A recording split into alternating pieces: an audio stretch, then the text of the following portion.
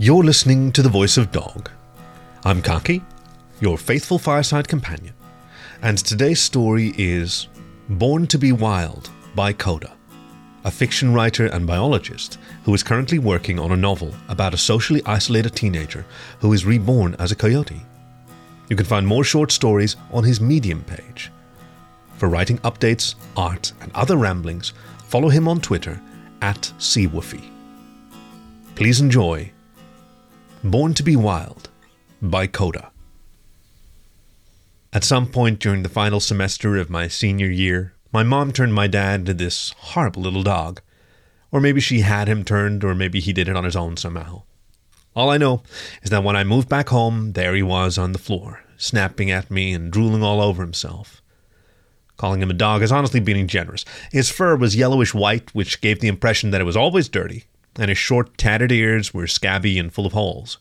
He had a squished face, and his teeth stuck out in all angles. Worst of all, he stank, like low tide on the mud flats where we used to go clamming when I was a kid. A deep, rotten, under-the-earth kind of smell, like death. I wasn't sure if he was dying, or if the smell was more symbolic, that he was an agent of death, and so he smelled like it. He was repulsive. That's all I'm trying to say.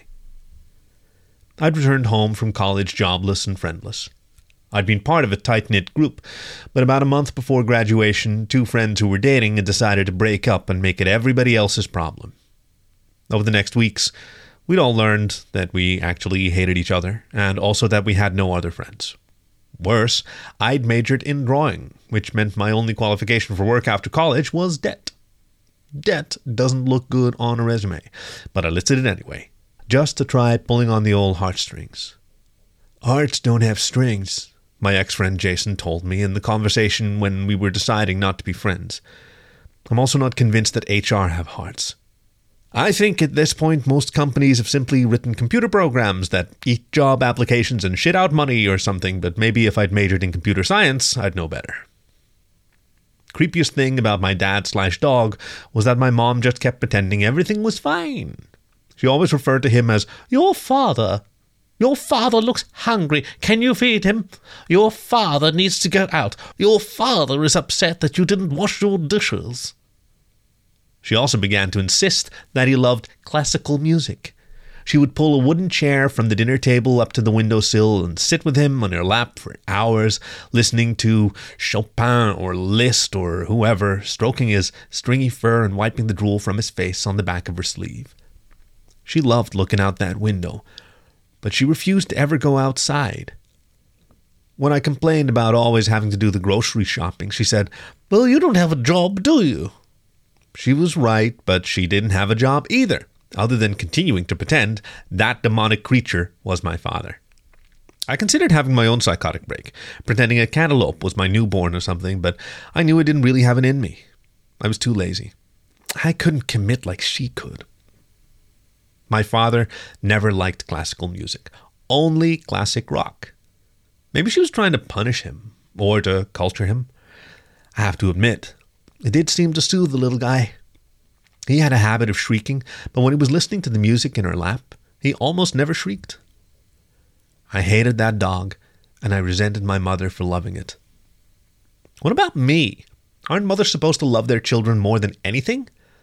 I knew the dog wasn't really my dad, or if it was, there was nothing left of him inside.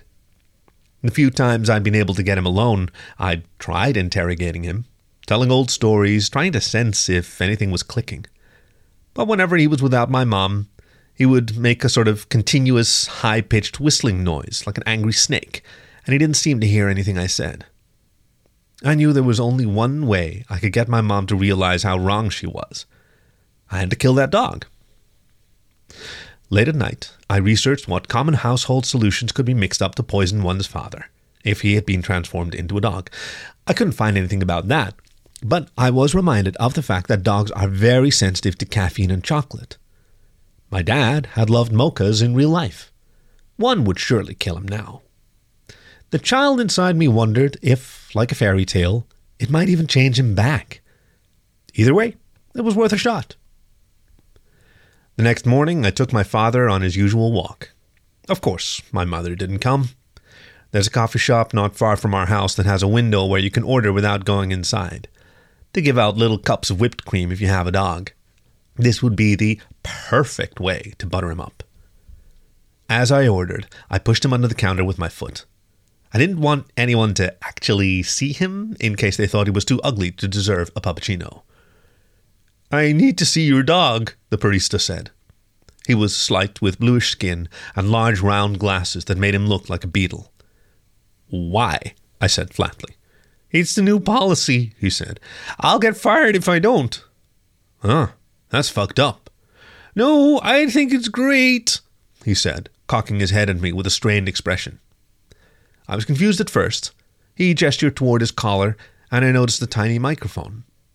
He was being recorded, and his performance analyzed, no doubt. He seemed nice enough, so I played along. "Here is my dog," I said, leading my father out from under the table. The barista frowned nervously. "Are you sure that's a dog?" "It's definitely a dog. I don't want to get fired." "I promise he's a dog. He just looks like that." The barista was hyperventilated and started to sweat. I genuinely felt bad for him. "Hey, look," I said. "I have another dog at home. She's crippled, so she can't go outside. Does that help? Your boss would want to help out an old lady dog, right? I can give you a 5-star review. Talk about how great you were." Finally, he relented. "Okay, if it's for a crippled dog, I think that's okay." He left, and a few minutes later returned with the mocha I'd ordered and a tiny cup of whipped cream on the side. "Don't forget the review," he said, desperately, as I walked away. I assured him I wouldn't, but one thing led to another. You know how it goes. I took my father to a nearby park. The grass was still wet with dew, the sun only just peeking above the roofs of the houses in our suburb. The park was small, just a round lawn with a play structure on one side, but the play structure was wrapped in caution tape because it was too dangerous. Perched at the highest point of the structure was a huge crow, the size of an eagle. Maybe it was a raven. I've never been able to tell the difference. Whatever kind of bird it was, I felt uncomfortable, the way it stared at me. It kept clicking its beak ominously. But it was the only park around, and I couldn't kill my father at home, so I had to do it with the crow as a witness, whether I liked it or not. I crouched down in the grass. "Hey, little buddy," I said. "Do you want a puppuccino?" The dog stared blankly at my torso, hissing quietly. I was afraid to put my hands too close to him, so I placed the little cup of whipped cream on the ground, then dragged him toward it with the leash. His vision didn't seem to be very good, but once he caught the smell, he pounced, practically inhaling it, his whole face ending up covered in whipped cream. The giant crow clicked its beak. Next, I placed the mocha on the ground. I removed the lid. It was topped with whipped cream. I felt like an idiot, but whatever. I led him to this larger cup, but he seemed disoriented. Maybe some of the cream had gotten in his eyes. He stumbled over the mocha, spilling it, and it seeped into the dirt. He growled and licked at the grass, but there was no way that enough remained to kill him. My only plan had failed.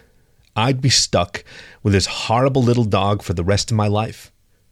I rocked back and forth, hugging my knees and trying not to cry, as the ugly creature chewed and swallowed chunks of mocha-infused dirt.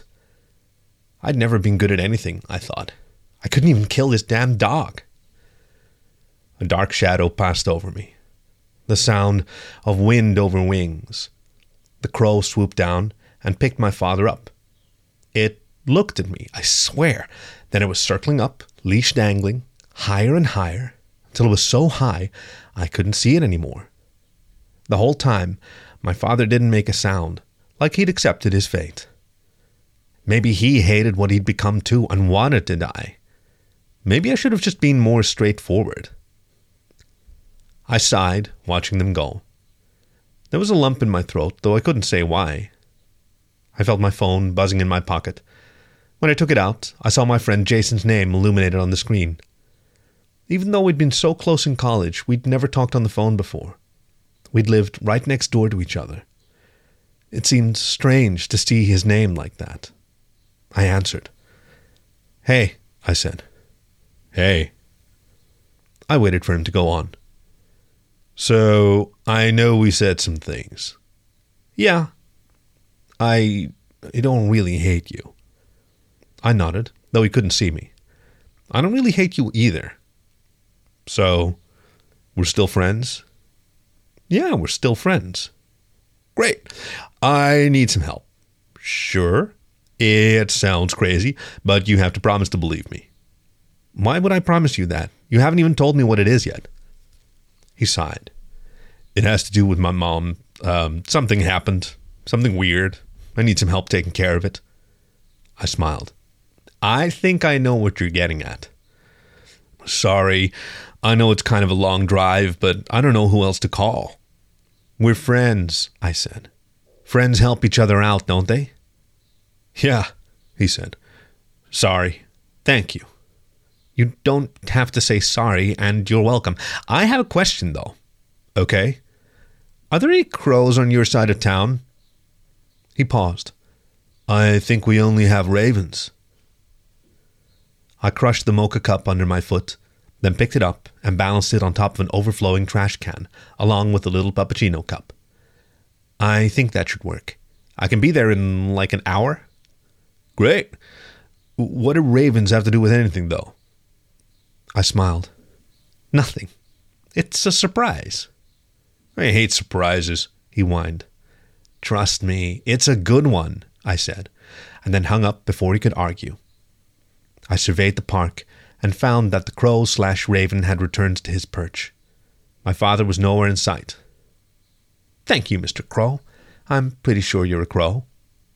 He clicked his beak, then went about preening his shiny black feathers. I took a deep breath.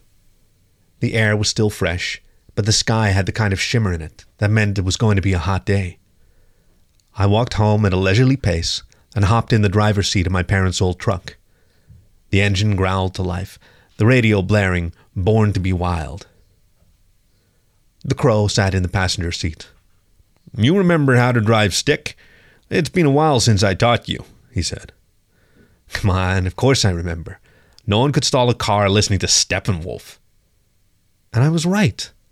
I shifted smoothly through the gears. We cranked the windows down. The early summer air smelled like diesel and jasmine.